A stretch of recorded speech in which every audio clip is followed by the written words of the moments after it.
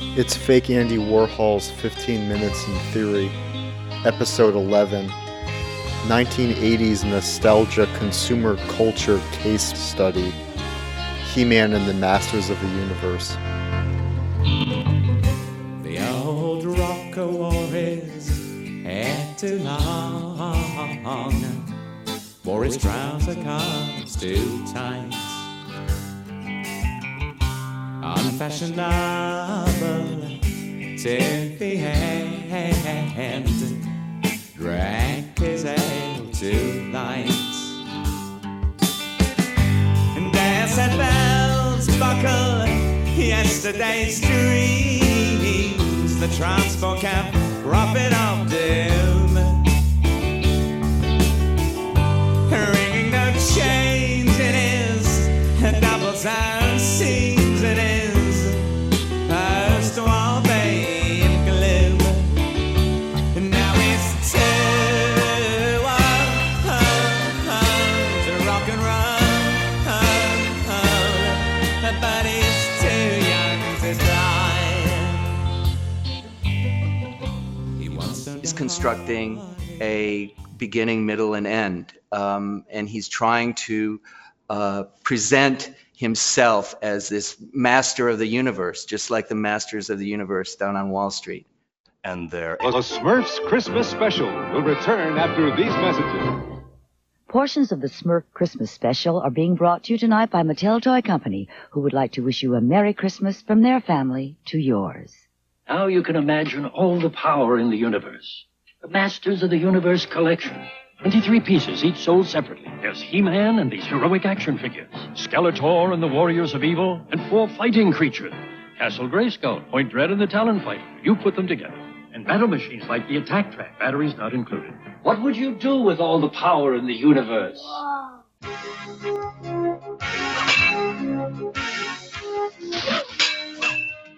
Alright, so long time no record. I wanted to do a somewhat lighter episode, and I wanted to go over the children's franchise from the 1980s that I liked when I was a kid, He-Man and the Masters of the Universe. I think it was called The Power of Grayskull. It was a documentary on the creation of He-Man that I watched on Tubi, and watching it recalled an episode of the show The Toys That Made Us from 4 or 5 years ago that I watched that was also about the creation of the Masters of the Universe property. And Masters of the Universe was really the first entertainment franchise that I got into. It meant something to me as a child of the early 80s, and I thought that I would probably have enough to talk about. Now, I made these notes like a month and a half ago, and I just haven't had time to record, but I've got a page of notes here, so I'm going to start going over them, trying to remember what I wrote, and we'll see where it goes from here. I don't have this laid out in as orderly or as logically as it could be, but I seem to recall that podcasts don't really have to be that professional. And this is just what you're going to get. So here we go. The first toy that I ever remember picking out for myself was the original Skeletor action figure. He was the bad guy of the Masters of the Universe world. And I remember, I don't remember picking it out, but I remember hearing about how it was the first toy that I ever chose for myself. Supposedly when I was 2 years old, that's what they told me. And he was a character that I remember liking when I was a little kid. Now, I should say that I'm not an expert on Masters of the Universe. Were you to go back in time in the mid to late 1980s and you saw the house that I lived in and all the toys that I had. Footnote. I had a lot of toys when I was a kid, and as one of my school pals said, I was spoiled, but I wasn't a spoiled brat. That's what he said to me. End of footnote. And all the toys that I had, late 80s or the early 90s, you would think that I was, huge into Masters of the Universe, Transformers, Legos, Teenage Mutant Ninja Turtles, and a few other properties. But the truth is that, yeah, I had a lot of toys when I was a kid, but I never really took the further step in becoming an expert or like a lifelong collector of them. The property that kind of changed that for me was comic books, and specifically X-Men. I did throw myself into learning more about the X-Men when I was a teenager, whereas the earlier properties that I was into when I was a kid, I liked them a lot when they were hot, and I tended to have more of them than most other kids that I came in contact with, but I lived in a pretty small town. So at the time, it would have seemed like, oh, wow, this kid's really into all this stuff. And yet, when you pull back in the broader picture, and as these fandoms evolved over the years, it became apparent to me that I'm not really an expert on these things. I wasn't really even a collector. The thing that made me a collector was when I got into baseball cards. My grandfather's second wife is the one that introduced collecting really into my life. I mean, I had a lot of Nintendo games, but I wasn't really a Nintendo game collector per se. I was just into Nintendo at the time. Just like earlier on, I was into He-Man, I was into Transformers. But when the sports card craze really hit in the very late 80s and the early 90s, that's really the first thing that I ever collected. And then after that, there was comic books, and I didn't really hold any of these youth-oriented franchises with me. When I became a teenager, I sort of stopped caring about them. I remember there was a 1990 line of Transformers called, I think, Action Masters. And they were Transformers action figures that didn't transform, which is ridiculous when you think about it. And yet the mold of these Action Masters Transformers, I had maybe half a dozen of them, and the look of them was just so cool. But I remember even at the time when I got into those, it was like, okay, well, this is when I was probably 8, maybe 9 years old. And even at the time, it was like, okay, well, I'm getting a little too old for action figures, because they were toys back then. They weren't seen as this object of collecting. There wasn't the fetish there for collecting them at the time, at least not for me as a kid when I was the direct target audience. So it wasn't really until X-Men that I really sort of organized my sort of pursuit of the fandom. But with Masters of the Universe was the first franchise that really bit me, that I really got into. So I had a ton of the toys, and I remember hearing that the first one that I picked out was Skeletor. And years and years later, when I try to work these biological details into some sort of meaningful psychoanalytic profile, I think of like, okay, well, what's the poetry there? That in my first act as a consumer, I chose a miniature skeleton, which is like emblematic of death. So if I was writing a novel, that would be a sort of prophetic act, and you could read into it and say, oh, well, this is the protagonist's first consumer choice, and it's he chooses a memento mori. So does that mean that consumerism ultimately leads to the death of culture? Is that what that means? Or when the protagonist is on his deathbed, when he's reflecting on his life, the first thing that flashes back in his mind as he's dying is choosing the skeleton. You know, you could go that way with it too. Of course, it doesn't really mean any of that. It's just something that happened, but that's the poetic understanding. And it causes me to think about too, something that made me think about it in the early 2000s when I read a Paul Auster book. I think it was called The Stones of Fate. No, it was called The Music of Chance. And at one point in the novel, it's about this guy and this other guy who they lose a card game to this guy, and to work off the debt they owe him, they have to like move stones to build a wall. And they don't know, they're sort of trapped there at this guy's place, and they don't know if they're going to make it out. And at one point, the owner of the land, I think he has a son or a grandson, or maybe it's a nephew or someone else, but there's a little kid in a skeleton costume.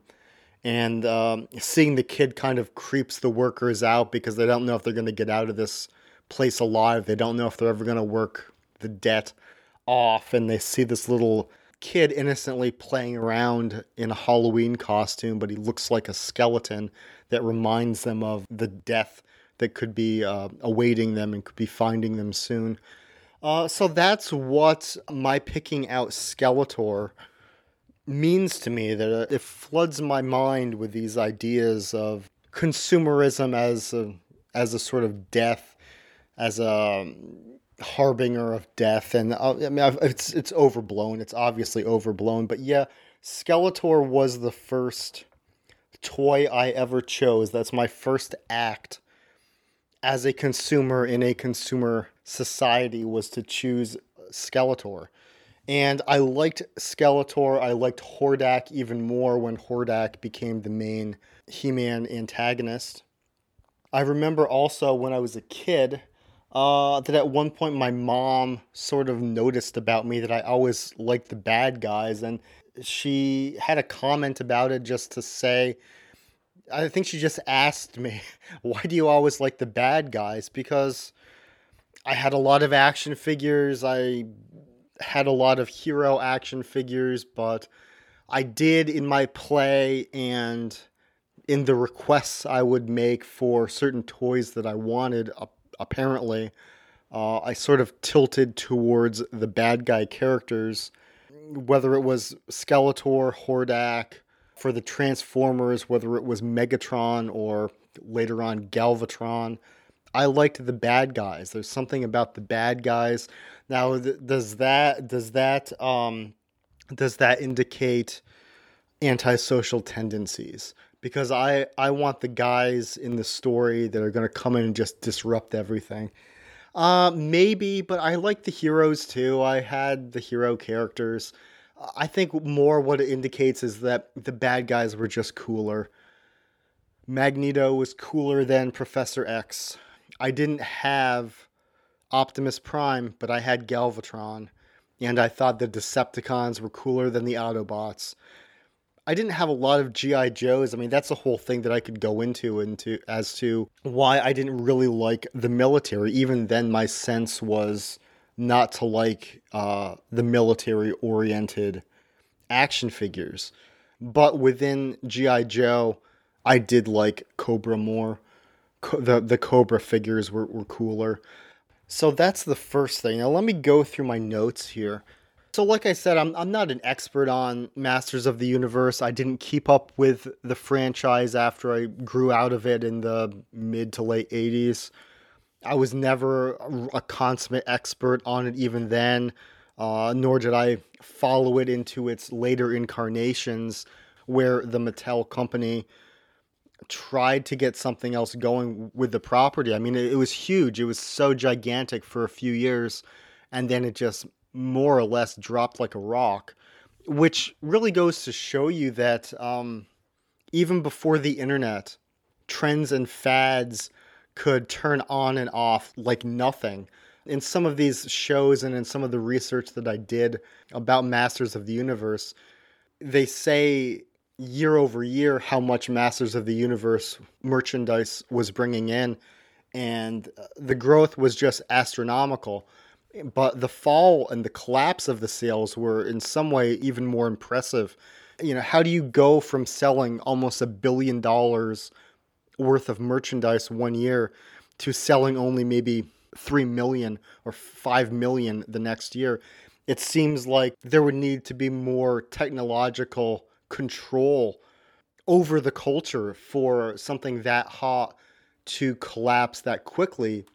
And yet there wasn't. It was more, as I understand it, it was more a supply chain issue and more or less a quote unquote natural decline. that people had just had enough of these goofy, otherworldly characters. But even though I'm not an expert in the franchise, I mean, I know enough. And the value that I can bring to it, I think, in a podcast is to talk about the cultural aspects of it, the psychological dynamics, what it says about consumerism, etc. So one of the notes that I have down here, and it's from my point of view as a formerly trained or a trained former classicist, I mean, I have to compare it to the Homeric epics and Greek mythology, and to say that in comparison, Masters of the Universe, like all of these other franchises, pretty much in the modern age, it's artificial. I mean, the first thing you need to understand about Masters of the Universe is that it's not real culture, it's not folklore, it's a name brand, it's a trademark, it's a copywritten, artificial story made to seem like an ancient epic, like a legend, almost like a King Arthur. It's in that kind of a mold. And yet it didn't develop naturally from the culture. It was created all of a sudden, all at once. It was created as a replacement for Conan the Barbarian because Mattel was going to do a line of action figures based on Conan the Barbarian because there was the Arnold Schwarzenegger movie coming out. But when the movie received an R rating, the toy company blinked and thought, well, if the movie is only going to be accessible to adults, then why would we make children's toys of that? Now, of course, fast forward 10 years and there were action figures of RoboCop, there were action figures of Total Recall, there were action figures of Aliens and Aliens 3. And I think most of those movies received R's. But earlier on in the culture, before the consumerism was established and largely established by Masters of the Universe, Mattel didn't want to make an action figure line for children for a movie that received an R. So He-Man was a reconfiguration of Conan the Barbarian in a sense at first. But what is Conan the Barbarian? Is Conan the Barbarian, in a sense, more authentic culture than He-Man? I mean, it depends how you look at it. They're both artificial. But what does Conan have going for it? Conan has singular authorship, which made for a more careful, more intricate, more thoughtful composition of the ersatz mythology. Because the creator, Howard, Robert E. Howard, was a thoughtful guy, did know mythology pretty well, so he could sort of, like J.R.R. Tolkien, fabricate his own. On the other hand, He-Man was very much the work of multiple authors, and genuine folklore, genuine mythology has a mass authorship. Now, did He-Man and the Masters of the Universe have a mass authorship? No, but it had a group authorship. So how do you balance the two? How do you compare the two? It's inauthentic for Conan the Barbarian trying to be a piece of genuine culture, a genuine mythology, to have only one author. On the other hand, even though He-Man has multiple authors, they're multiple authors who just sort of scrambled things together in the interests not really of the culture, but in the interests of consumerism and in the interests, more straightforwardly, of capitalism. And that's not necessarily a bad word, but that's what it was. That was more or less the prime directive, was to produce a action figure property that would sell. Robert E. Howard wanted to sell books too. He wanted to sell short stories, but he had more time. He wasn't pressed as much as a group of toy designers being given, $1 million budget or whatever it was, would have felt the pressure to deliver something to a big company. Whereas Howard, sure, he had to deal with the publisher, he had to deal with the people that owned the magazines, but it's not as contrived and high pressurized a situation as the boardroom of a multi-million-dollar company would have been. There wouldn't have been that kind of pressure in Robert E. Howard's room when he's on his own trying to compose and come up with the idea for Conan the Barbarian and the world. So that said, I mean, there isn't really, between the two properties, even though He-Man is certainly an after effect of Conan, between the two properties, it isn't as though I would look at one and say, oh, this is the more authentic, this is the good one, and the other one, that's false or that's more artificial. Because I like the group authorship aspects of something like He-Man. When you watch the programs that I recently watched about the origin of the character and the world, it is quite neat to hear all of these different artists and engineers working at Mattel all coming up with their aspect of the character and the surrounding world to sort of come up with something that does seem like a shared universe. And for what it is, it's definitely pretty cool. I have in my notes here, I'm just going to read things off, a small band of designers made for rapid group authorship, manufacturing an epic story. Now, the other thing, too, to keep in mind is that what Mattel was used to doing was licensed properties. In other words, there was already a book or a movie or something else out there, and they would just adapt that to make a toy line. Whereas He-Man was an original creation of the Mattel company and of the people working there. And yet it's interesting, too. I mean, everyone who knows, probably a lot of you know this as well as I do, but when they were trying to pitch He-Man, some of the executives would say things to them like, well, how are the kids going to know what the story is? And the executives had to say things like, well, didn't we tell you we have a comic book? There's going to be a DC comic book and a 3-issue run. And then afterwards, they're going to even make their own little mini comics to include with the action figures. And I have those comics. I haven't read them in a long time.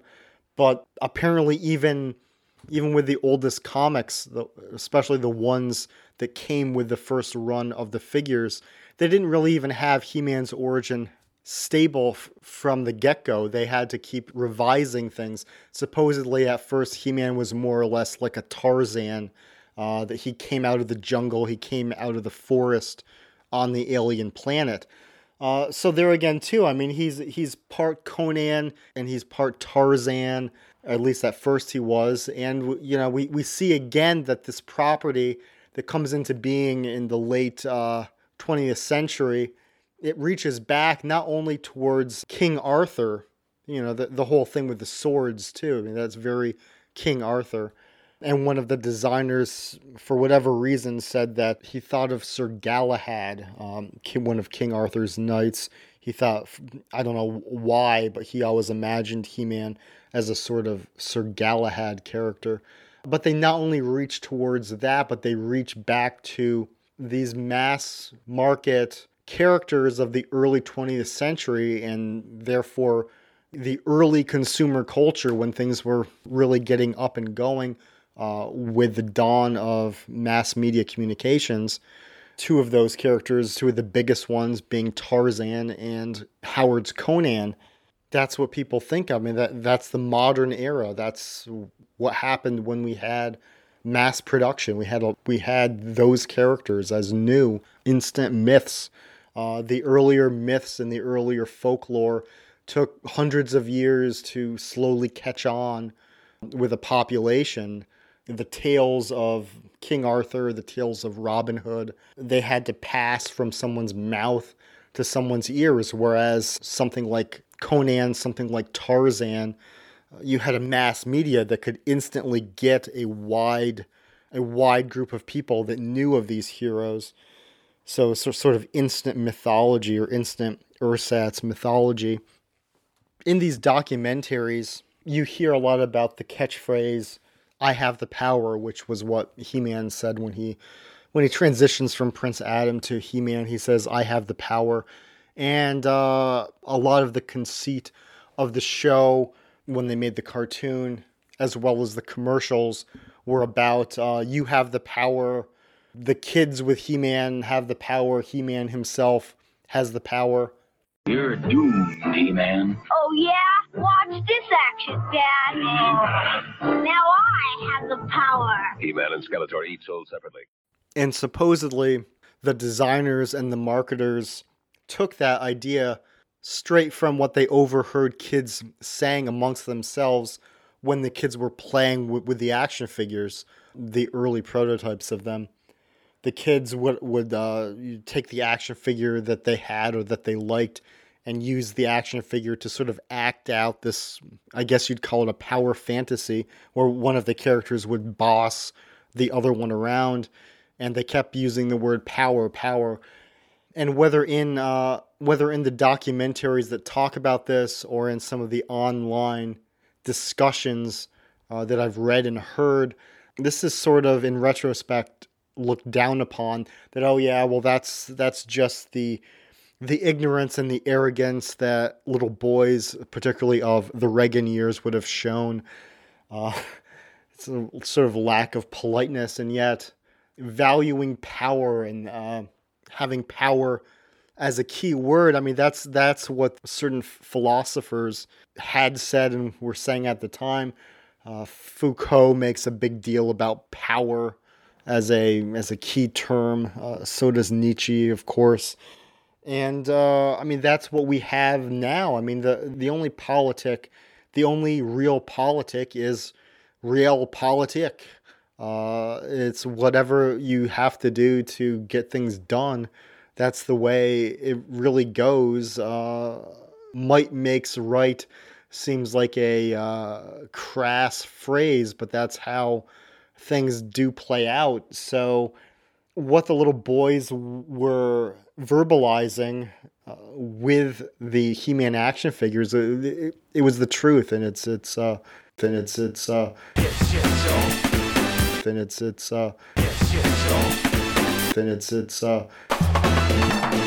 might makes right. That's how things do play out. It's kind of too raw of a truth to sit comfortably, but they were phrasing things how the world works, really. Something else you see in these documentaries is that the designers, the people that worked on the He-Man cartoon as well as the action figures, they were constantly having to fight with groups that wanted more righteousness and sensitivity in the brand, whether from a religious sensibility or from a more liberal sensitivity. There was really a concerted effort, and there were watchdog oversight groups that were expected to have their hands in the productions of a lot of these shows, even going back to the 1970s. In particular, there was this group, Action for Children's Television, which I guess was founded in 1968, but really gained traction more in the 70s and even in the early 80s. When they're making Masters of the Universe, they had to keep consulting with this group to get their approval. Now, I don't think it was a legal constraint or a legal requirement necessarily, but I think it was just something that the company wanted because it would make their lives easier. Now, all of this ties in too, of course, with the famous or the infamous laws about advertising in children's television. Long story short, in the 1960s, they passed a law. I think it was mostly due to a Hot Wheels cartoon where they couldn't have cartoons that were just basically advertisements for toys. And the famous thing from the early 80s onward, when the Reagan administration came in, they lifted the regulation for that. So then you have this flood, starting with He-Man, but also the other top brands, Transformers, G.I. Joe, Thundercats, etc., on into the Teenage Mutant Ninja Turtles, where the cartoons seem to simply serve as a showcase for these characters and the vehicles and the playsets that could be purchased in the toy store. And there is a very reciprocitous relationship between them. And there's all sorts of complaints after the fact that, oh, this is crass consumerism, etc., etc., etc. And from about 1990 onwards, there were successive reforms that pretty much put the kibosh on the streamlined way that this culture creation could happen. It was no longer as easy to have a cartoon and have a line of action figures straightforwardly based on the cartoon, have a second season of the cartoon that would have new characters or older characters in updated costumes that would have action figures of them. Whereas through the 1980s, I mean, this is just what they did, and that was the hustle, and they just rolled with it, and the kids loved it. Now, a lot of the reforms through the 90s, I don't know what exactly happened when, but and I think that it's a huge oversight of the YouTube community that's so up on these things. I mean, they will somewhat reference this material, but they will not really go into detail as to what bill, what reform was passed when, and what specifically did it do. Now, to be honest with you, looking into this online, it's hard to get into the details. It's hard to find an easy presentation of the details that showed exactly what the legislation from about 1990 through 1995 or so was that prevented or discouraged those kinds of cartoons paired with action figures. It still happened, obviously. I mean, through the 90s, there was the X-Men cartoon and the Toy Biz action figures. And there was the Power Rangers. And of course, Power Rangers action figures and other toys were derived from the Power Rangers shows. One thing I will say is that I think some of the legislation applied, at some point, some of the legislation only applied to animated shows. So that would explain why Power Rangers and other shows like it came to the fore, or came more to the fore from the mid-1990s on. If a lot of the regulations were about animated shows, well, the Power Rangers isn't animated. Now, something else that the networks that showed these children's programs had to do was they had to agree to a certain amount of educational programming for kids, and that had the effect of limiting the amount of cartoons that could get out there that were of this sort. So even if certain types of legislation didn't abolish certain types of cartoons, if a network just didn't have enough room on the schedule, then that in and of itself is going to limit the amount of shows that could be out there that would have these toy tie-ins. That's why we get horrible educational programs like the Magic School Bus, and I think even some of the Saved by the Bell shows, either because they were live action or because they could kind of get away by saying they were educational. I think that's why in the 90s you had more shows that were not like the He-Man and the Masters of the Universe mold. The fun mold. And it was fun. Living in that culture as a child was fun. We can go on about the after effects and what it did to or with children's psychologies. But, I mean, if you didn't have to live with the consequences, especially, it was fun. It was good. I enjoyed it a lot. And compared to what the artificial culture has become since, I mean, it seems relatively healthy. Now, yeah, it was a streamlining of consumerism, but a lot of the people behind it were relatively talented, especially compared to the people that produce genre culture now. I mean, I hesitate to even call it children's culture Because now that's one of the things that happened. It's all ages. Did the people who worked on He-Man or on Thundercats have more talent, have more literary sensibilities, more mythological aptitude in the 1980s than the current crop of people writing Star Wars shows? I would say so. Yeah, I mean, comparatively, He-Man and Thundercats and the rest seems like the real deal. It seems like someone consuming that material would be mainlining genuine mythology versus the trite shit that doesn't appeal to anyone, the bloodless work that you see on Disney Plus now. And yet, what the laws, what the reforms did from the early to the mid 1990s, I can't help but think that most of what they were concerned with, it was not about culture. It didn't really have the targeted motivation of denying children access to a fun consumer culture. It seemed much more about two other things. It seemed more about morality / education on the one hand, and on the other hand, it seemed more just about what's fair in advertising.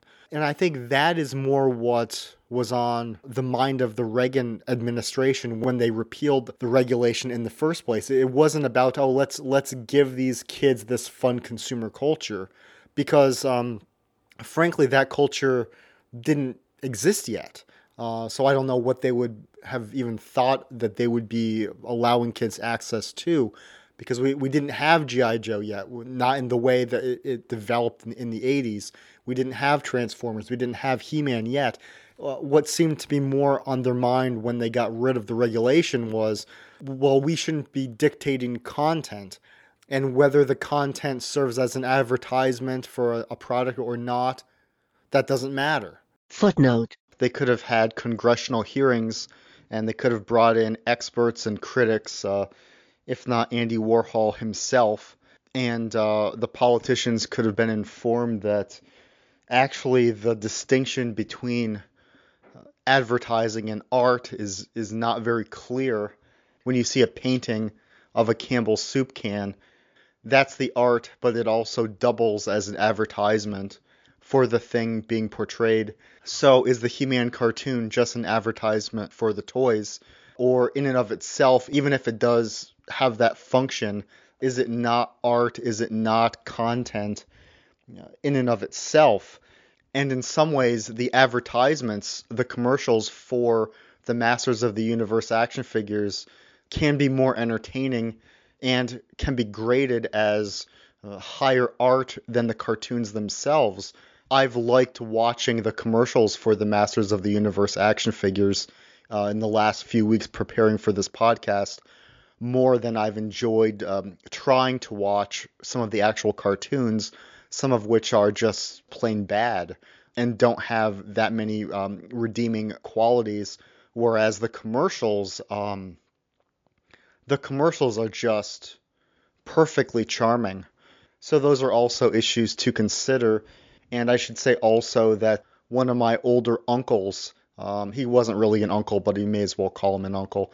He was an actor, and when he worked in various sitcoms in the 70s and the 80s, he said that the network executives and the production crews would refer to the actual show as the filler. They were more concerned with the commercials. The commercials were the things that they cared about and paid attention to even more than the actual show. The show was just this blob, this block, and they called it the filler. The content was the filler, whereas the advertisements were the important part. So to say that the He-Man cartoon was advertising, that is not an inherently negative quality. End of footnote. And then afterwards, when they slowly put the genie back in the bottle, the concern was more from the financial front, was more about, well, what's fair in advertising? What's content? What's advertising?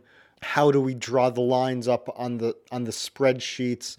What do we count as advertising? What can or what should be counted as advertising? You can't have content that's also advertising.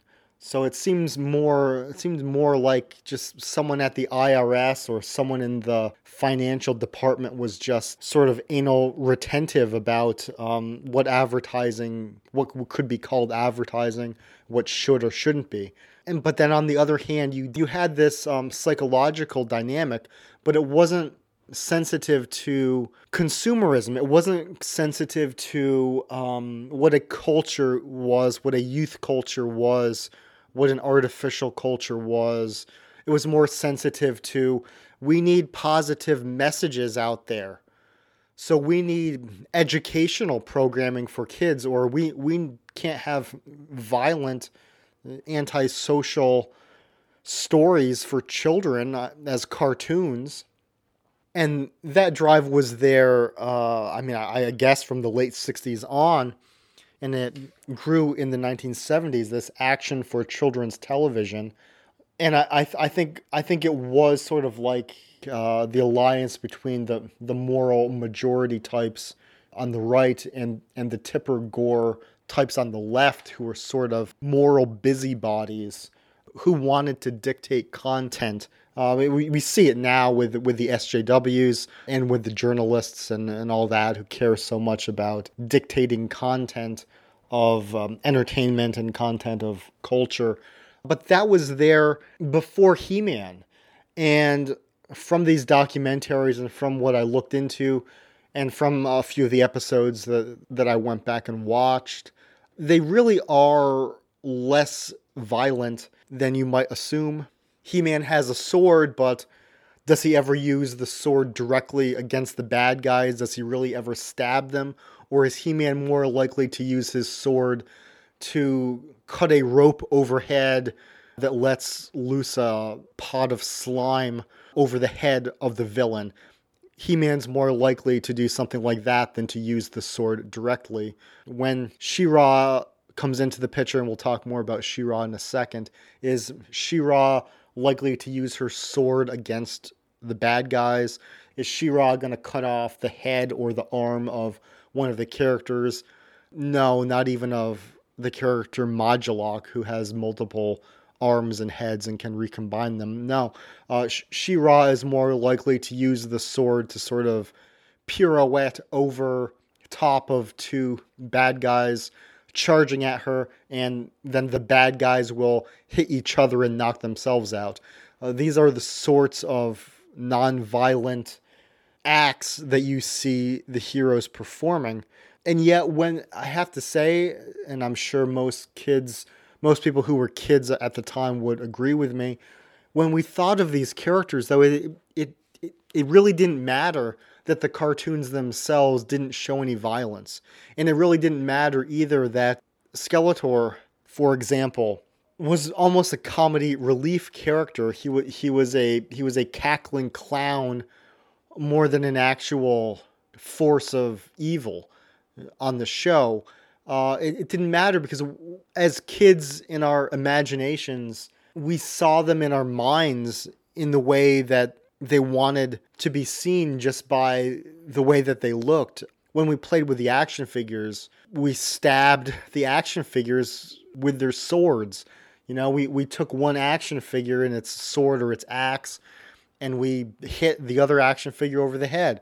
Or if we didn't actually hit them, we pretended that that's what happened.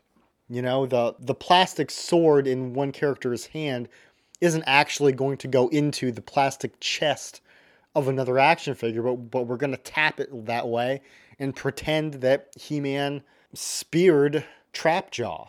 And when we're playing, we're going to pretend usually that Skeletor is this really fearsome, evil guy, because that's what the character wants to be. And so it doesn't really matter that on the cartoon, Skeletor is constantly getting eggs thrown at him and getting tripped up and falling and all of that stuff. The way that the characters want to be, that the kids, at least back then, the kids are going to have enough imagination and enough, sense to follow the internal logic of the mythology as it's presented before them, regardless of what the cartoon tries to do.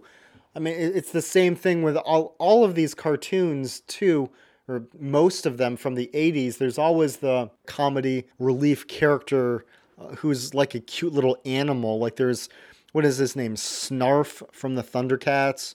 And the Dungeons and Dragons cartoon had that little unicorn character. And they're so annoying looking back on them. Whenever you see one of these old cartoons from the 80s, from your teenage years up, it's always like, oh my God, get Snarf out of there. Snarf is so annoying. Snarf, snarf. That's what we snarfs are here for. Yes, sirree, Bob. Snarf, snarf. And half the time, I would assume, I haven't seen much of them, but half the time I would assume probably Orko is very annoying.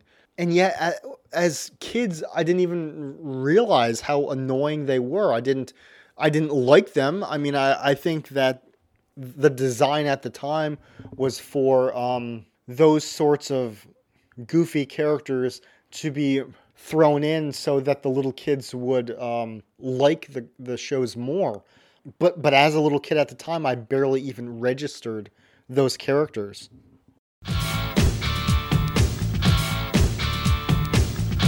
We saw the concern of the moral police also in the demand of there being lessons in every show. You think of course, the end of every G.I. Joe cartoon where they would teach kids how to run from a fire, or the end of a lot of other cartoons, including Masters of the Universe, where they would have to come in at the end and say, oh, what did we learn in this episode? Oh, you have to look both ways before you cross the street, because did you see when He-Man looked the second way, if he didn't look to the left earlier in the episode, then the fucking enemy vehicle would have hit him.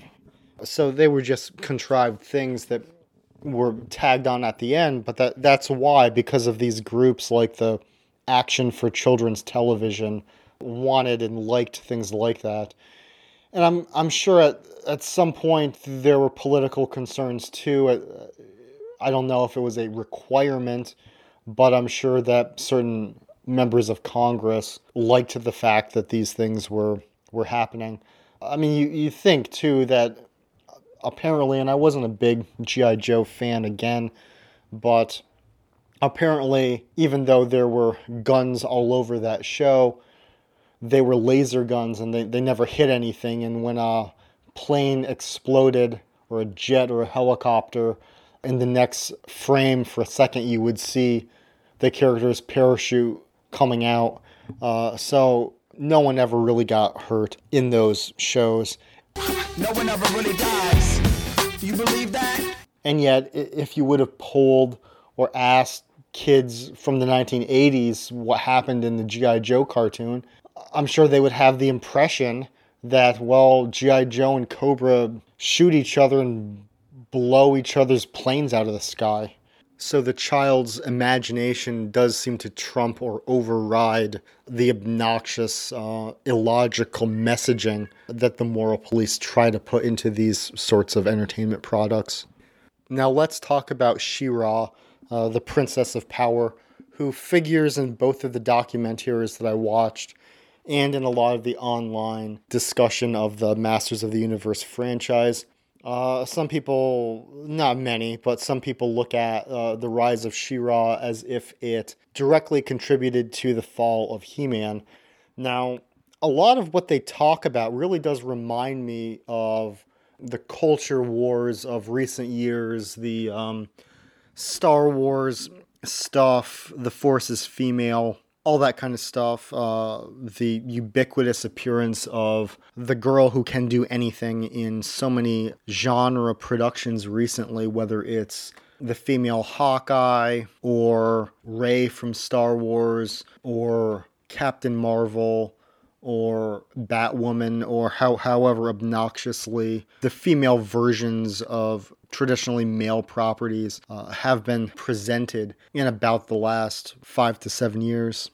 It's interesting to look back on how She-Ra was introduced alongside He-Man. and to compare how that went with the more recent female capture of male properties, for lack of a nicer term. Now, supposedly, Mattel did research and they found out that approximately 20% of He-Man's fan base was made up of little girls. So they wanted to expand that 20% and produce a product that would appeal to them and would convert other girls into becoming fans of the Masters of the Universe extended franchise. They wanted to extend it to this She-Ra and the Princess of Power brand. And of course, what ended up happening was that instead of keeping the He-Man male fans and growing the number of girls who were into it, the whole thing collapsed a year and a half later anyway. But did it collapse? Did it all collapse due to the introduction of She-Ra? There was a confluence of a few different factors. One being that they stopped producing new episodes of He-Man. Another being that there was a huge demand for He-Man action figures, but rather than give new ones out, there was somewhat of a crunch, so they reshipped old action figures that no one really wanted. And in particular, because they didn't sell the first time, they shipped out characters like the Bee Guy, I think his name's Buzz-Off, and Stinkor, who looked and smelled like a skunk, but they didn't really ship out new He-Man himself. So what ended up happening, supposedly, was that they couldn't capture new consumers because little boys coming into the franchise for the first time, they wanted He-Man. They couldn't find He-Man himself. They could only find these other action figures. Now, I myself can kind of attest to something of that because I never really had an original He-Man action figure. I had Thunder Punch He-Man, who had a cap ring. Like, there were these things called cap guns that you would buy these little rings for them, and you would put the cap ring in the cap gun, and you would pull the trigger of the gun, and it would sound like an actual gun would go off, but it would just be hitting against these caps, they called them. Well, Thunder Punch He-Man put one of these cap rings in it, and you would wind his fist back, and when you would let it go, his fist would fly over, and when it hit, a cap would go off. So it would sound like, the sound of a gun, not a real gun, but a cap gun, when Thunder Punch He-Man threw a punch. So I had Thunder Punch He-Man, I had, I don't even know what their names were, like Whirlwind Armor He-Man, I had some sort of Battle Damage He-Man, it might have just been called that, where his chest rotated, and of course this didn't work very well, but you tapped against his chest with the bad guy's sword once, and his chest would rotate to show the same chest image, but with one scar. You would tap it again, and it would rotate and show like 2 scars on his chest, as if the action figure was actually showing the enemy's sword against him. So that was pretty cool. I think I had 2 of those types of He-Man with the battle damage, in addition to like 2 or 3 other types of He-Man, such and such armor He-Man. I had like, how many actual He-Man action figures of He-Man did I have? I don't know, 6 or 7. But I never had an original, straightforward He-Man action figure from the first wave. But if by 1986, 1987, if they didn't even have the battle damage He-Man out there, or if they only had something, kind of ostentatious like Thunder Punch He-Man that can't really even hold a sword, I don't think Thunder Punch He-Man even had a sword. Maybe I'm wrong. But that would be less likely to get a new wave of 2 or 3 year olds into Masters of the Universe if they want He-Man, but they don't see a traditional He-Man action figure to start their line off. So that might have been a factor, that probably was a factor as to why Masters of the Universe declined. Now, the thing about no new He-Man cartoons, supposedly what they did was, they had over 100. They were producing like almost 100 cartoons every year for the first few years or something like that. But then they took a break And it just so happened that the break in production for Masters of the Universe coincided, unsurprisingly, with the introduction of the She-Ra cartoon. So the theory was that the lack of new Masters of the Universe product on the shelves, and the ones that were new were not very good, because by the fourth or fifth year, the creativity was really wearing thin, and a lot of the Masters of the Universe characters, I mean, when you have introduced like 300 characters, 300 action figures or whatever it was, I mean, they're just coming up with bizarre, unappealing stuff that just didn't look good or work good as action figures. I remember I had Masters of the Universe action figures towards the end that were like rock people, that their special ability was they could crouch down and they sort of like turned into rocks. They had like rock armor, and if you crouch them down, they looked like a rock, but then they could stand up and become humanoid. I mean, it was less cool than it sounds, and it doesn't sound that cool. And they had like meteorites. They had like Masters of the Universe meteorites. These characters, they were almost like Transformers. Like I had one that was like a yellow orb that opened up and became like a lion or a tiger or something. And they were these meteors that supposedly like fell to Eternia. And I had like two of them. I had the cat one. I think it was a tiger. And I had like a red one that had like I want to say like a blue panther inside. You know, you would open up the egg and it would become this creature. And they were not that good. I mean, they were not very cool action figures. So the Masters of the Universe figures on the shelves, they were either old ones that didn't sell the first time, not traditional He-Man, or the new ones were weird shit. So when that's happening and there's a lack of new Masters of the Universe cartoons compared to all these new She-Ra cartoons, I mean, what is the fan base supposed to think? Now, I was too fucking young to understand this. I don't remember this. I mean, maybe if I was like 10 years old or something, or 8, maybe I would have started to catch on, but I don't even think then. Like, I didn't have this sense of like, new cartoons, when's the new season? Oh no, this is a repeat I've already seen. I mean, when I was that young, I was just happy to be watching He-Man. I didn't have a sense of, oh, I've seen this show before, that sucks. Maybe I realized it. Maybe I realized I was watching a repeat, but I don't even have a sense of that. I don't even have a sense of not wanting to see a repeat, or even realizing that I was watching a repeat. When and if I was, I mean, I just liked He-Man. When I'm 5 years old or 4 years old, I'm not gonna like complain about it the way I would have if I was a teenager. I mean, I remember when I was a teenager and Dragon Ball Z was airing in the U.S. for the first time. When it got to the end of the translated episodes at the time, and it wound back to episode 1 for the third time, I was, that pissed me off. Well, it pissed me off some. I mean, I wasn't a big Dragon Ball Z fan, but you know what I'm saying? Like that was a real disappointment. And it was a real disappointment a few years earlier than that, in, when was it, 95 or so? When it became pretty obvious that like they had stopped production on the Batman the Animated Series cartoon, and they were not really showing many new episodes. They're just showing the old ones. Or when there was a new Adventures of Batman and Robin cartoon season, and the season turned out to be 5 episodes, and that's it.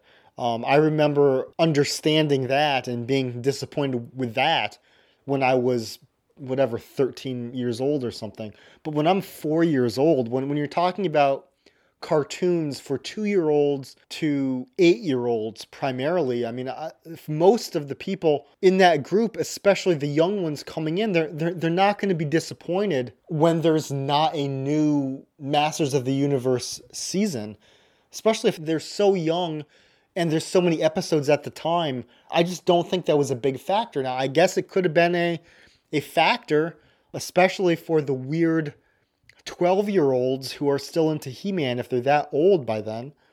But this is what people said. People said they saw She-Ra coming into the picture. They saw the new She-Ra cartoons. The lack of new Masters of the Universe cartoons, coupled with the lack of He-Man, specifically He-Man action figures, the new action figures that sucked, and the glut of old action figures for He-Man and Masters of the Universe that were just sitting on the shelves at that point.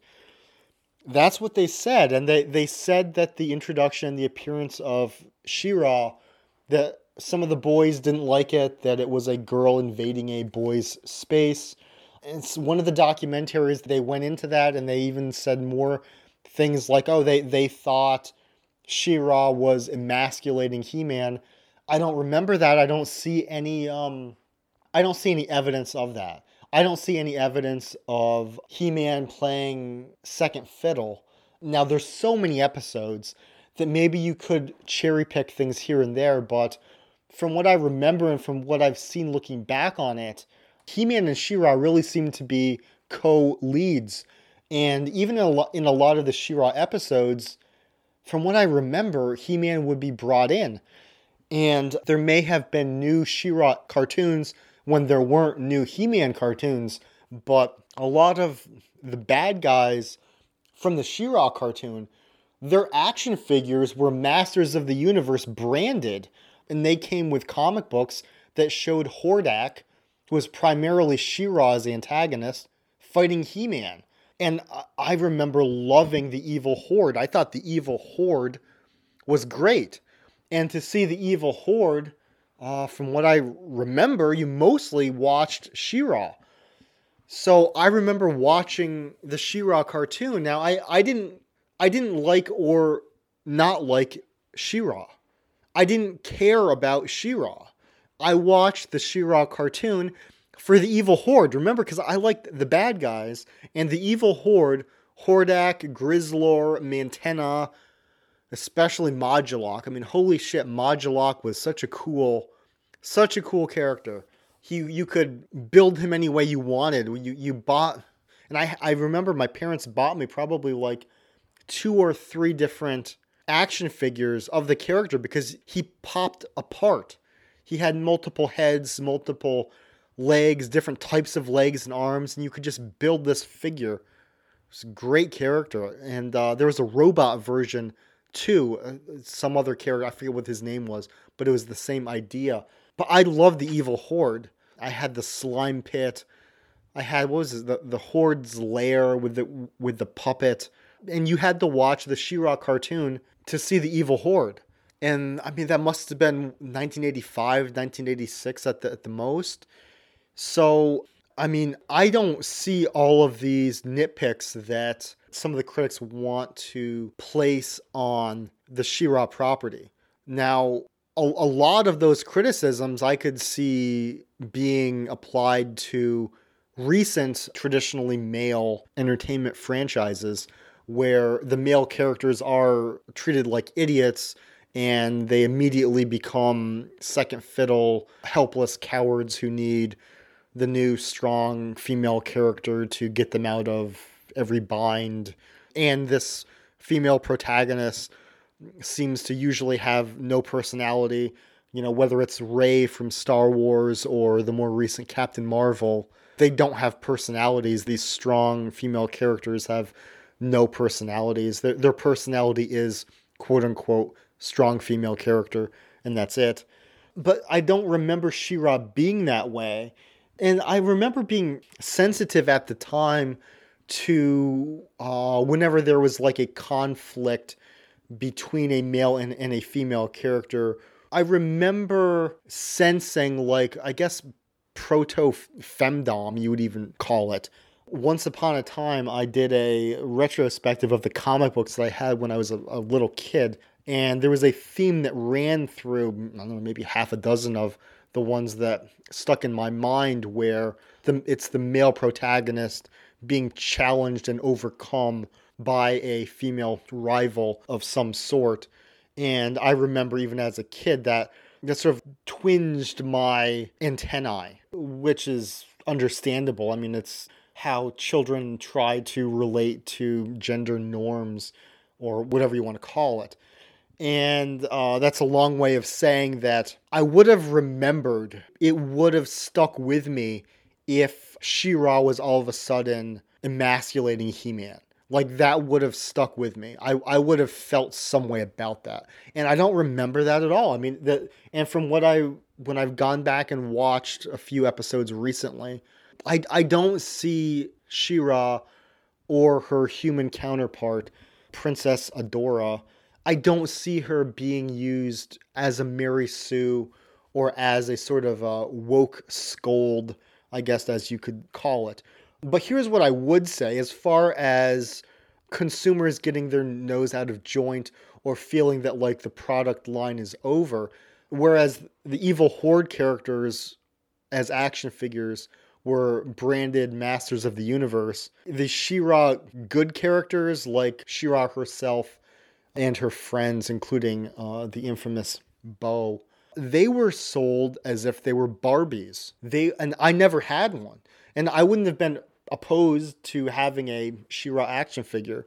I didn't have Teela, but I did have Evil Lyn. Remember, I liked the bad guys. So I had an Evil Lyn action figure, and I had no compunction about that. I never got around to getting Teela. Maybe because Teela was an earlier action figure. I don't know. But I would have thought She-Ra was an important enough character to get an action figure of. But I never got one, and I didn't even know what they looked like.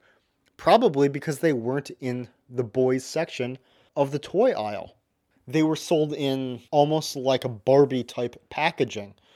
And I think that was a mistake. I mean, they should have put them in Masters of the Universe packaging. I mean, after all, the line is Masters of the Universe. Sometimes it's He-Man in the Masters of the Universe, and He-Man was, of course, the main character. But Masters of the Universe should encompass She-Ra as well.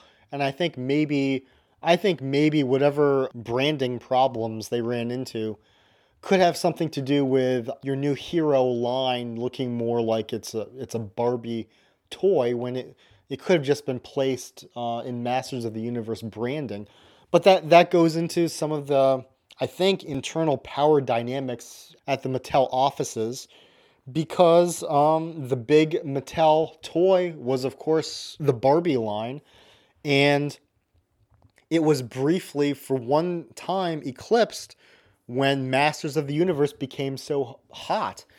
And reading between the lines and hearing what some of the people on the documentary had to say, the He-Man people were very much aware that the Barbie people didn't like it. They didn't like it that all of a sudden the boy toy, that there was a boy toy that eclipsed the girl toy. That for 1 year, 1 or 2 years, the sum total of the boy toys at Mattel, or maybe even in the entire industry by that point, when you add in G.I. Joe and Transformers, they eclipsed the amount of revenue that was generated by all of the girl toys, specifically with the Barbie line being, the crown jewel. After Masters' first year, the combined boys' toys were, for the first time, larger in sales than all the girls' toys, which caused all of the girls in the girls' toys area to go berserk. And I think they were pretty much determined to make sure that wasn't going to happen again. Here we go, where, we're always hearing that, there's nothing for girls, there's nothing for girls. Well, welcome to the modern world where every single group thinks that they're the victimized one. And they didn't like it when all of a sudden this Masters of the Universe line, they didn't have any history behind it, this mythology that was created instantly, all of a sudden eclipsed in sales the perennial number one. The Barbie people didn't like that. So, I mean, if the shoe was on the other foot, you'd have all sorts of articles talking about how He-Man sabotaged Barbie because the boys couldn't take it, that they were surpassed, and really you could expand it even more. It's like, well, let's see, how did the animation regulation laws work? What actually happened? Well, it was in response to all of these girls' lines becoming popular and profitable, and finally there's a bunch of successful girls' lines. We can't have that, so the government's going to take it away. That's what would be said if it was the girls' lines that were sabotaged.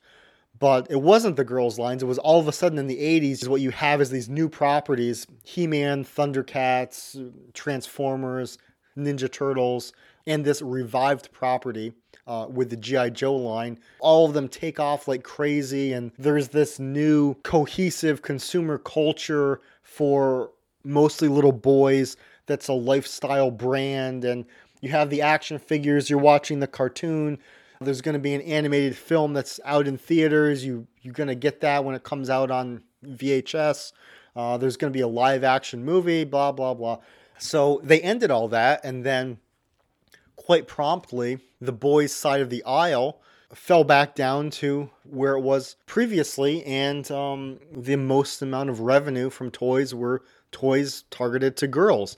And yet what you hear about when you hear about Masters of the Universe, you hear a narrative about how, well, Masters of the Universe appealed to 20% girls. It's only 20%. We tried to cater a little bit more to them, and all the boys just blew everything up and took their toys and went home, and no more He-Man. That's what you hear, and yet, I don't think it's the opposite either. I don't think that the Barbie people actually sabotaged He-Man. But it kind of looks that way, kind of, almost. I don't think they did, but I think that if someone was going to construct a sort of a conspiracy theory in that respect, you'd have more to go on than a lot of the anti-female conspiracy theories that you hear otherwise when you hear about pop culture grievances and whatnot. But I always liked the She-Ra cartoon. And they state in the documentaries, and I think it's true, that a lot of the people that worked on the She-Ra cartoon, who also worked on the Masters of the Universe cartoon, liked the She-Ra cartoon more. And I think that simply for the fact that, roughly the same collective had been working on this sort of property for a few years, had been working, for hundreds of episodes of He-Man by that point.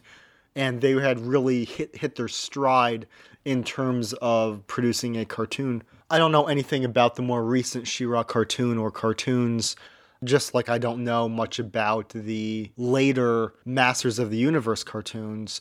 I know that they exist. I think it's really weird, particularly the He-Man cartoons from the very late 80s or the early 90s, when they try to revamp him as a sort of space hero. I think the designs, the new adventures of He-Man, I think that the designs just look so weird. And I know that in the early 2000s, they revamped the cartoon and to try to go back to the classic early 80s design, but do it with more contemporary animation and with, I guess, smarter sensibilities. And it's supposedly good, but I've never seen much of it, just clips here and there. And I frankly, I don't have much interest. I suppose I should mention the Dolph Lundgren movie as well. I thought it was okay at the time, but it came a year and a half too late for it to be a big hit. But in some of the documentaries that I've watched, when they're talking about that movie, Frank Langella in particular, who played Skeletor, he's talked about how much he brought to that role and how much he really took it seriously and tried to endow the character with really well thought out mythological evil characteristics, especially in the dialogue. And he talks about, I found it kind of amusing, where he talked about how he and the screenwriter, maybe the director, read a lot of Joseph Campbell. Maybe they even contacted Joseph Campbell to get real substantive and mythologically resonant statements and concepts into the Skeletor character. And I just find it funny because what Joseph Campbell did was he researched folklore and he looked into mythologies from around the world. And what is folklore? What is mythology? Well, once again, it's the collective authorship of a people. It's stories from collective authorship that is fine-tuned and wrought over the centuries, and yet it would resonate easily with every child that's brought up in that culture.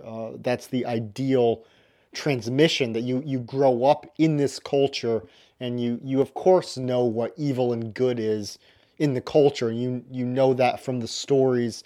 These are the stories of your people, of your genuine culture that's actually passed down in a realistic, non-technological way. And someone like Joseph Campbell, in the modern world, you have to research it. You have to make a conscious effort to deduce the rules of good and evil, even. And then we have this artificial property, this ersatz mythology, this fake culture story called Masters of the Universe. And it's not real culture, it's not real mythology. And in the movie for it, you have the guy playing the force of evil consciously researching the scholarship of Joseph Campbell. So we're not deriving a real or a natural portrayal of evil that we would know from the culture, from the stories that we've actually heard firsthand as our real culture. We're self-consciously trying to get it from a piece of scholarship from an academic. And that's not to put down Joseph Campbell. Joseph Campbell taught at one of my alma maters, Sarah Lawrence College. He taught alongside my Greek and Latin professor, Sam Siegel, who I mentioned. And Sam Siegel is a classicist and or was, I don't know if he's still alive. He was a classicist and expert on ancient cultures and mythologies, and he had a lot of good things to say about Joseph Campbell when Joseph Campbell taught there. Joseph Campbell also co-authored the Skeleton's Key guidebook of James Joyce's Finnegan's Wake, which is one of the first, and I would say still the best guide to Finnegan's Wake. So it's no put down of Joseph Campbell. I'm just trying to draw out the artificiality and the very modern situation where Skeletor in the Masters of the Universe film, the actor behind it, it's all very self-conscious. It's all, you have to think things out. You have to really try to formulate evil in a way that draws upon human culture. Whereas before the modern age, everyone would have just known it anyway, pretty much. Just from their folklore, they would have known what evil was. And now we don't know what evil is. We vote for evil every single time we always vote for the second most evil person on the ballot, and yet we don't know. We do that because we don't know what evil is. That's why things like that happen. But yeah, so all of these later recapitulations of Masters of the Universe, He-Man and She-Ra also. Now, I'm not an expert in any of them, but what I would say is it's very odd that you look at these other entertainment properties that have had more legs. Of course, there's the aforementioned Barbie. I think they still make some sort of Barbie dolls for girls. I know they have like high-end ones for collectors, but I think there's still a Barbie line. And you have all sorts of Transformers. The Transformers really never seems to die out. Transformers just keeps going. Of course, you could get into Nintendo properties too, but even just to keep things with action figures and with toys, there's the G.I. Joe line. It's not as prominent as it was, but there's still G.I. Joes out there, or at least the G.I. Joe line lasted from the 80s onward a lot longer than the Masters of the Universe line did. And I know that today there are like a classic line of Masters of the Universe toys that it's made to look a lot like the old early 80s action figures, and they're available in mass market chains. I would assume that most of those are sold to actual little kids that enjoy them in a straightforward way.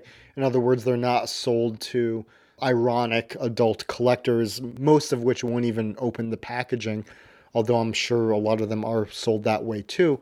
But it is still odd that there was this huge brand, Masters of the Universe, that was as big as any franchise could have possibly been for a few years, and yet comparatively, compared to G.I. Joe, compared to Barbie, compared to Transformers, compared to even like Sonic the Hedgehog. It just does not have a enduring mass appeal in a straightforward way to successive generations of kids. When they've tried to do new He-Man cartoons, they don't catch on with kids that much, nowhere near to the extent that they did in the 80s. And yet with Masters of the Universe, it's a very good example of a nostalgia brand on which the whole phenomenon of the adult fan, the adult collector, really became a thing. You see in these documentaries that from the late 90s or the early 2000s, especially on up, Mattel did try to cater to an adult collector, and they harped on the nostalgia. They produced high-end action figures direct to the consumer for the most part, it seems, and they've done hundreds of them now. I can't tell you the names of these lines off the top of my head, but the action figures look really cool. And I'm sure that half of them that are produced are not opened. They sell to adults who are older than I am. And this is the phenomenon that we have now. And when there's a new He-Man cartoon, as there was last year, I think it was directed or conceived by Kevin Smith, and it does not go over well with fans. Well, you have YouTube videos that get 500,000 hits in which people in their 50s complain about it, and the criticisms are probably right, and yet just the whole phenomenon is just very weird. It's part of the larger nostalgia phenomenon, of course. And what I'd want to say about that, I've had this in my head for so long, I just need to talk about it somewhere. The first time I noticed a child's brand being marketed outside of the age group, to an older age group. Now, I'm sure you could say, well, what about the 1989 Michael Keaton Batman movie? Yeah, but that's a new product for an audience that was older than the traditional Batman fan. But a new product that looks just like the old one from childhood, that's marketed, if not to an adult, then to a person older than the original product to be consumed straightforwardly by a child. It was in mid to late 1990s, and this kid that I went to school with, he was a year or two older than I was, and he had a Mr. Bubble t-shirt. And what Mr. Bubble was of course a brand of bubble bath, and on the bottle there was this cartoon character, Mr. Bubble. Well, this kid at school, who was a year or two older than I was, he came to school. I mean, he's a teenager. He was at the time probably 16, I want to say, and he had a Mr. Bubble t-shirt. It was clearly, larger than a child's size. It was obviously marketed to a person much older than anyone who would use Mr. Bubble in any sort of straightforward way. And that's really the first time I ever saw, and it wasn't like an adult version of the Mr. Bubble character. It wasn't like, the Batman 89 or the Frank Miller Dark Knight Returns version of the Mr. Bubble character. It was the same exact childish, cartoony, original Mr. Bubble. And that's the first time I saw it. Now, that doesn't sound like much, but now you see that everywhere. I mean, you see people with t-shirts, and you've seen people for over 20 years. But I mean, I think this especially picked up in the mid-aughts or the early to mid-aughts. But this sort of ironic thing, you see it all the time. I mean, you can get an adult XXL t-shirt with a Looney Tune character. Yeah, there are also adult t-shirts with the Mickey Mouse logo on it. But often those were updated. I mean, often in the 90s when I saw someone with a Taz, Taz the Tasmanian Devil, because that was a fad for a while in the 90s. but he would be like a hip updated Taz. He would have sunglasses on or something. And regarding, adult t-shirts with the Mickey Mouse logo, well, that's, such a big brand. Same with Looney Tunes. I mean, that's just everywhere in the culture anyway. I mean, adults can have fun going to Disneyland too. But to get all these tertiary brands like a Mr. Bubble that is not a presence in the culture the way Mickey Mouse is, not a constant presence in the culture the way that a Bugs Bunny is, to just pull something out, just pull something back. Oh, remember that from when you were 5 years old? Here's the exact same logo, the exact character on an adult-sized t-shirt. Mr. Bubble in the mid to late 90s, when I saw it on that kid's shirt, that's the first time I'd seen it. And I mean, the phenomenon's everywhere now. I mean, it isn't anything to see all sorts of things. You get Transformers logos for your car. It's just everywhere. And I mean, there's no separation between youth culture and, I guess, genre culture, pop culture for adults now. And that's where they can still find a market for Masters of the Universe as this instant mythology that was created. You could call it a flash in the pan, but is it really a flash in the pan if they're still using it? And it's not really catching on with successive generations, but for the generation that liked it at the time and continues to be, expert fans, dyed-in-the-wool fans for life. I mean, there's the NWO for life, but there's also Masters of the Universe for life, where this copyrighted property catches on with comparatively few people from successive generations, but for the one generation that it found fans in, it will be a vicarious mythology for those fans for the rest of their life. And I mean, if it seems like my commentary is running into the negative, yeah, I mean, I think people should have real culture. I think they should have really strict and hard and fast rules as to what good and bad are.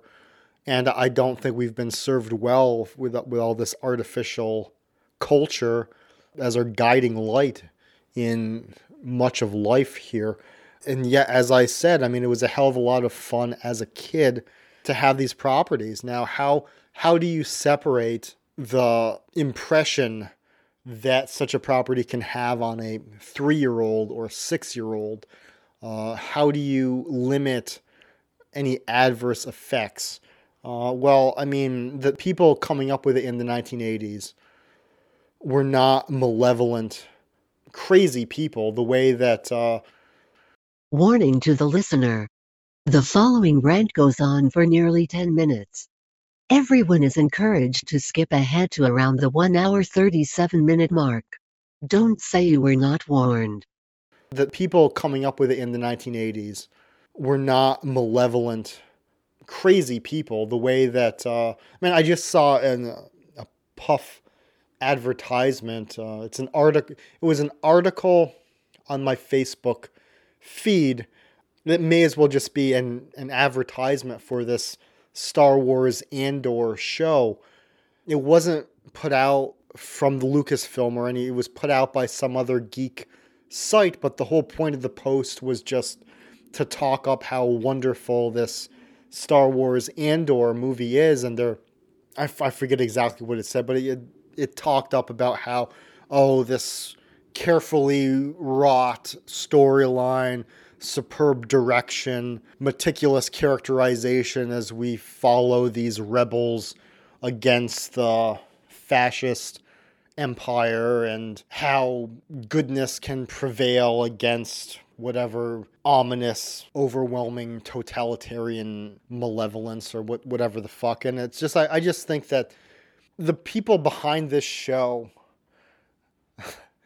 they're all Hollywood types. I mean, what does anyone in Hollywood have to tell anyone about good and evil? I mean, you're in Hollywood, for fuck's sake. If you're not evil yourself, you're so severely compromised by what I mean, you don't even have to get too political.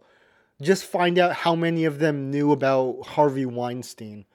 Find out how many of them knew about whatever FTX or any number of other scandals. You don't even have to go into how they vote. I mean, they're so severely compromised. The very idea that any of those people would have anything real to say about right and wrong, in any situation. I would still guess, I haven't seen it, I would guess that, okay, well, probably this Andor show is pretty good. But to think that it would be anything more than just strictly vicarious, to think that this is going to be like a tent pole, proving the greatness of our culture, how can it?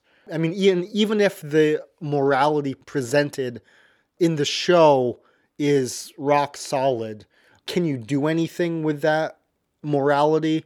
No, because whatever you're going to do in this culture is already dictated by the strict limitations of who are the good guys and the bad guys in the culture, who cannot be criticized, who must always be criticized, who must always be scrutinized, versus those who cannot bear to be scrutinized on any level. Even the overview that I'm giving now is just too much criticism for them to bear, even though they're the ones pushing totalitarianism on everyone in the real world. Then they take a break and have this little play, this frivolous little play that they film and put out there as something really great for us to fucking learn from. I mean, it's all so compromised. Footnote. It's just laughable, absurd, and a farce to consider the people behind these sorts of shows now to present an audience with an examination and an exploration of a good versus evil story.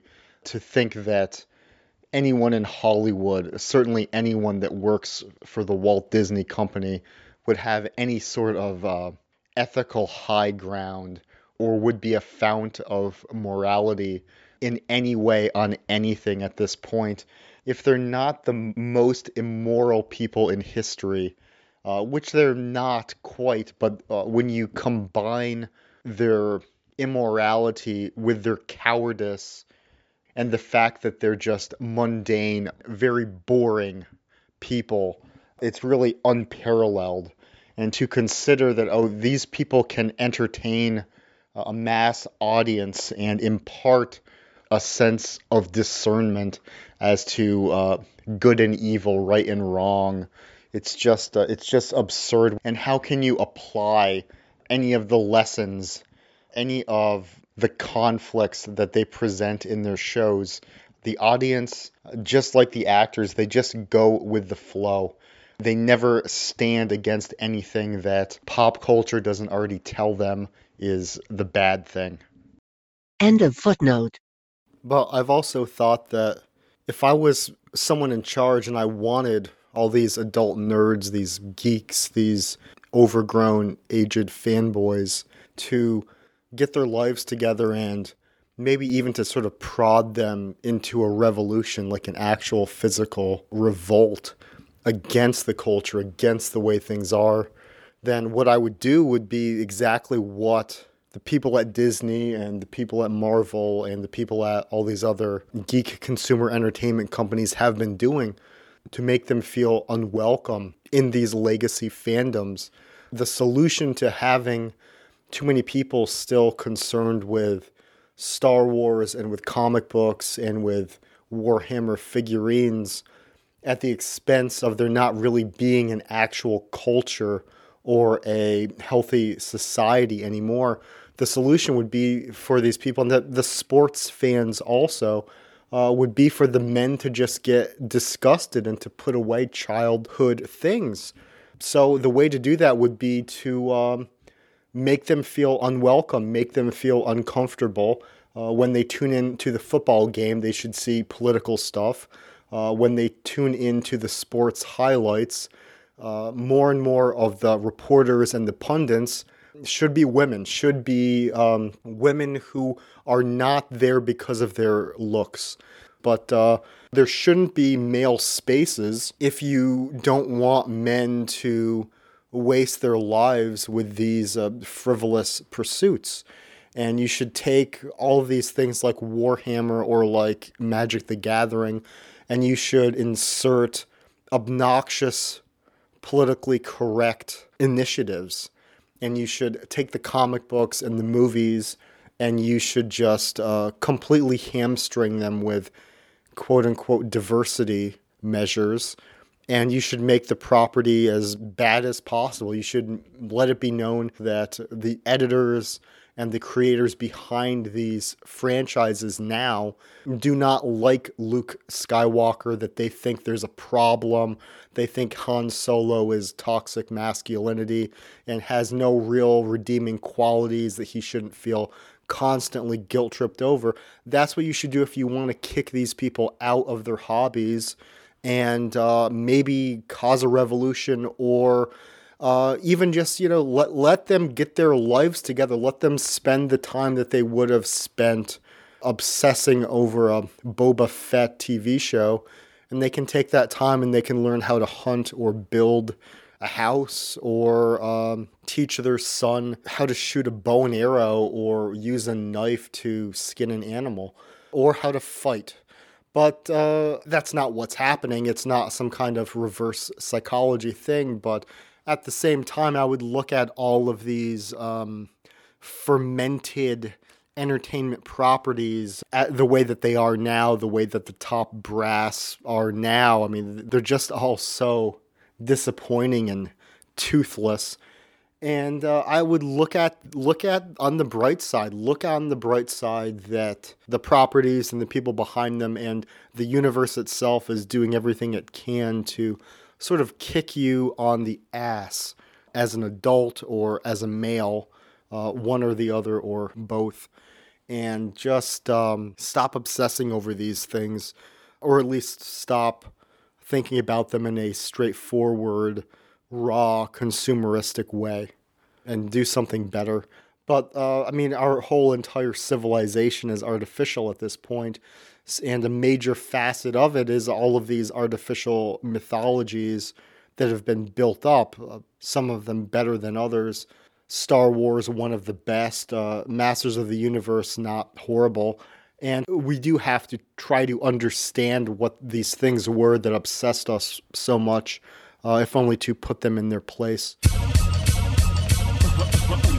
Something worth remarking on was how they would reuse the same mold parts for multiple characters. A lot of the action figures in the Masters of the Universe line had the same chests or the same feet or arms, and they were a lot like palette swaps, which recalls the facet of popular culture and consumerism that Warhol latched onto when he did multiple different screen prints of the same image or very similar images, just with different colors. The orange Marilyn Monroe, the shot red Marilyn Monroe, the mint green Marilyn Monroe. It's a consumer choice. They're the same, but they're slightly different. And that's what consumer culture is, mass manufacture, just with slight differences between the products. And rather than feeling cheated, as a kid, I always thought that was neat that Merman and Stinkor were, I think those two characters are basically the same mold, pretty much exactly, just one of them's green and one of them's black and white. They even had a character, Fakor, who was an evil Prince Adam. The mold was the same as Adam, but he was colored, I think he was purple or something like that. But even the arms and the legs between multiple characters, they just used the same ones. And of course, He-Man's sword was silverish gray and Skeletor's sword was dark blue, but they're basically the same sword. They interlocked and fit together, so I guess the joining side was slightly different.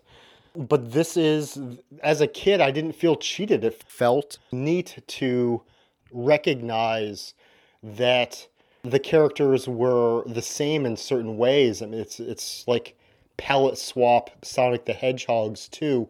people like that. Kids like that, if only because you can sort of see how something's made.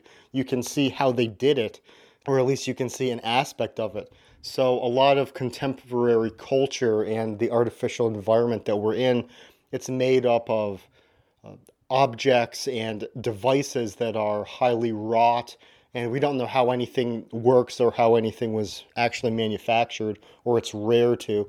We don't know how our TV works. We don't really understand many of the plastic molds that produce our consumer goods. But when as a kid you see, oh, this character is the same as that one, just colored differently, that's kind of neat. Something else about the Masters of the Universe action figures was that the feet were not positioned straight ahead. In one of the documentaries, they remark on this fact that previously the dolls, which is what they were, action dolls, they had the figures' feet positioned straight ahead, but with He-Man and his friends, they're man-spreading.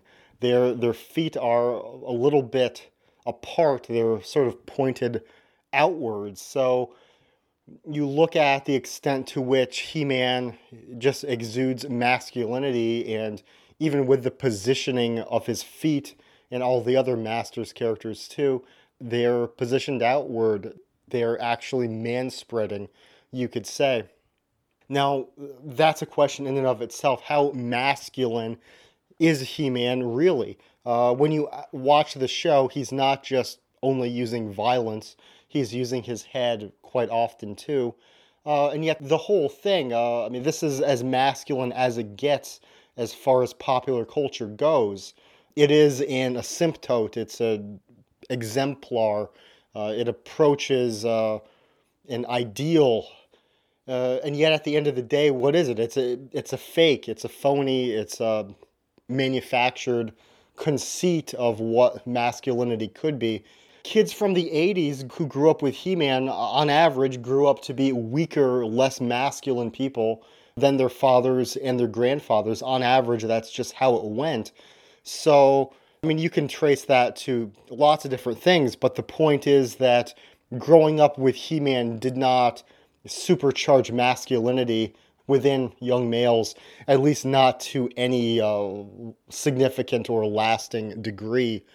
Because, maybe you can't sell a population on weak masculine characters right off the bat, but if you can get a society invested in a fake masculine, in a fake culture, then you can take it wherever you want to take it. And I've said this, I think, on other podcasts, that something like He-Man would be a camel's nose under the tent. That if a family is suspicious of the culture that's on TV, if someone religious thinks that maybe it's inherently evil, or if someone is suspicious of underlying political messages, then they might be more open, though, to something from the 80s or something that looks like it's from the 80s, whether it's a He-Man or a Arnold Schwarzenegger character. And yet, one way or the other, the defining trait is that it's fake, that it's not a real culture hero, it's a manufactured mythology. And once you get someone invested, once you get a culture or a people or a society invested in a manufactured culture with fake ideals, then you can take them anywhere you want to. And it makes it easier if the first thing you're introducing into the cultural pool would be something that does look like a traditional hero with classical gender norms, you might say. That said, do I think He-Man was a psyop? Do I think Arnold Schwarzenegger movies were a psyop? Do I think that the people behind them thought, well, we can get a whole generation or two invested in fake culture, and then we can start giving them the Rey Skywalkers and the goofball Tom Greens and Jim Carreys and whatever other culture figures might be more overtly unhealthy in non-traditional ways? No, but I think that's just how it played out. I think that's how the conveyor belt of popular culture went. that, of course, there would be a huge boom in pop culture whenever something like He-Man and the other 80s franchises could be manufactured and distributed virtually and in toy shops. It was inevitable within the Strum and Drang for at some point a very aggressive but superficial masculinity would be presented. I think that's just inevitable. But the defining trait of all of it, and the important one to keep in mind, is that it's not real mythology, it's not real culture. No matter how masculine it is, it's not an antidote if it's at root fake.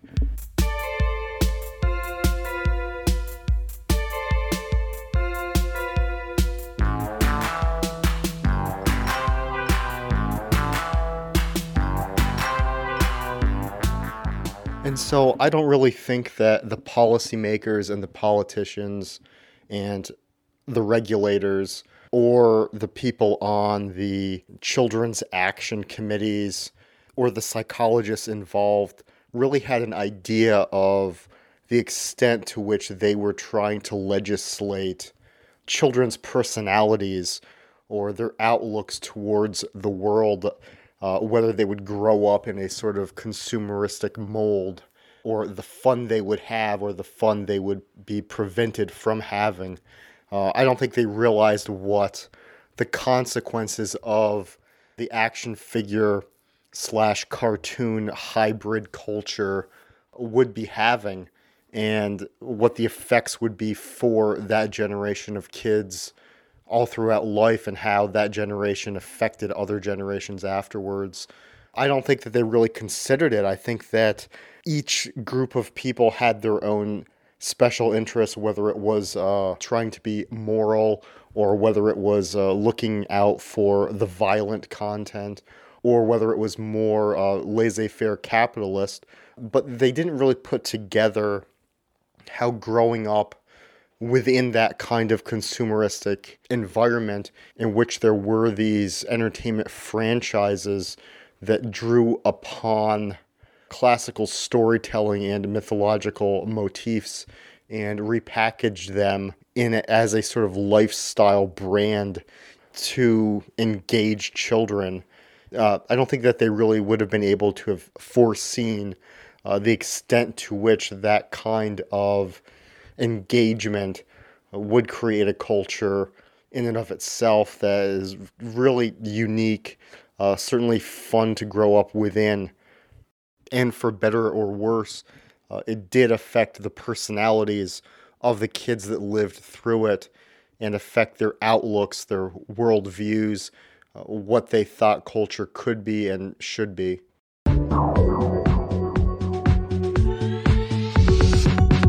So what was it like to grow up with this kind of consumerist lifestyle just embedded in your spirit as a boy? What was it like to have these little dolls that were also objects of power? I mean, they weren't just toys. They were somewhere between like a holy item and a voodoo doll. They were objects of power, kind of, and they lived in our minds. The actual toys were just earthly forms that had a direct connection to the Platonic ideal of the ultimate good, of the ultimate evil. We watched their exploits on TV, but even more than what we saw in the cartoons, they lived in our minds. Like one of the creators of He-Man said, in his mind, they're still carrying out the battles to this day. Skeletor became the very essence of evil.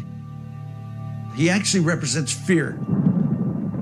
And Skeletor kept fighting He-Man. In my imagination, they're still fighting to this day.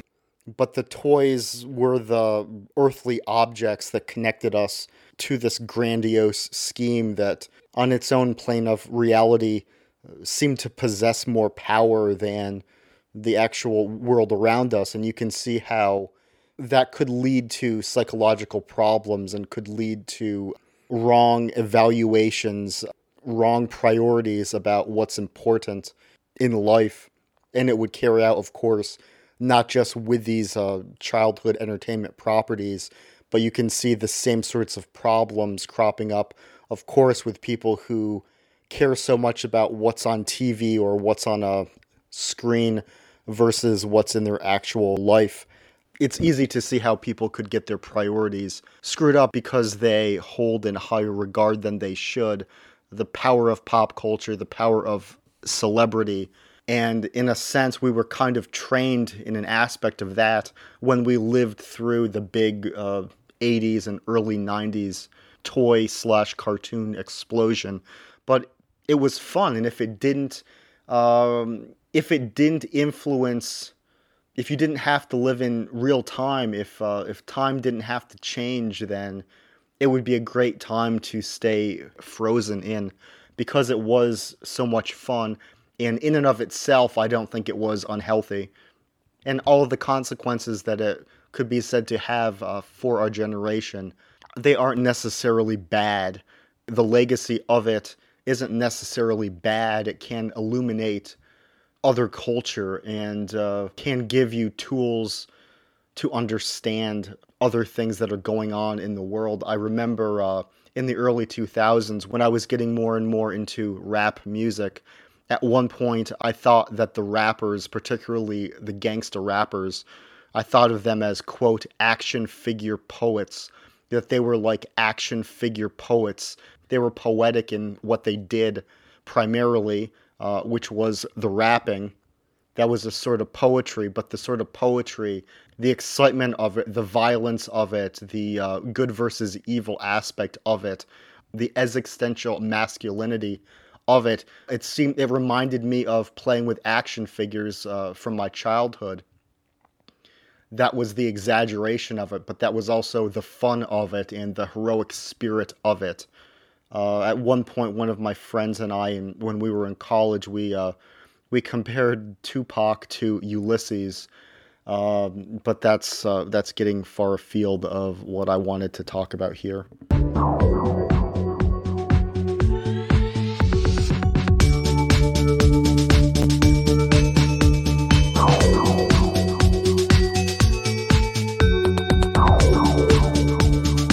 And with that, perhaps a bit abruptly, our episode has come to an end.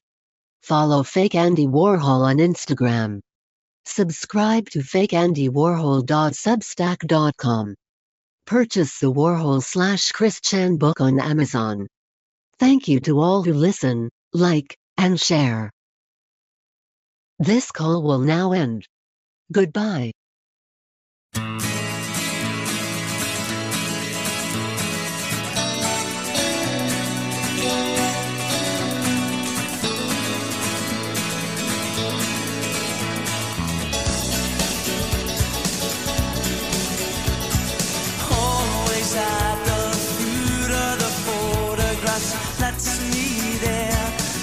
As a thug in a mugshot pose about my throat, owner of his corner and not much more. Still these days I'm better placed to get my just rewards.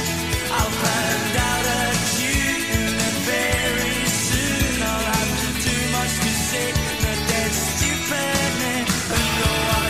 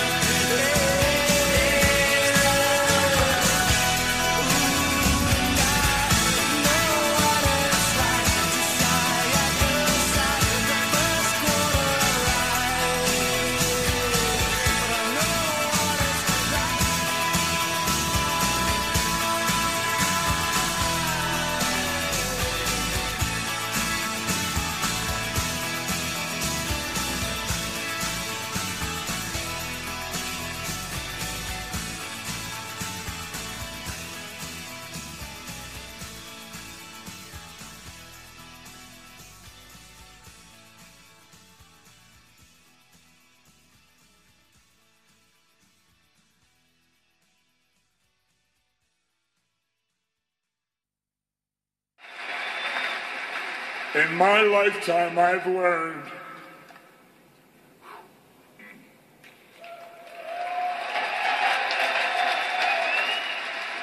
hard work pays off. Dreams come true. Bad times don't last, but bad guys do.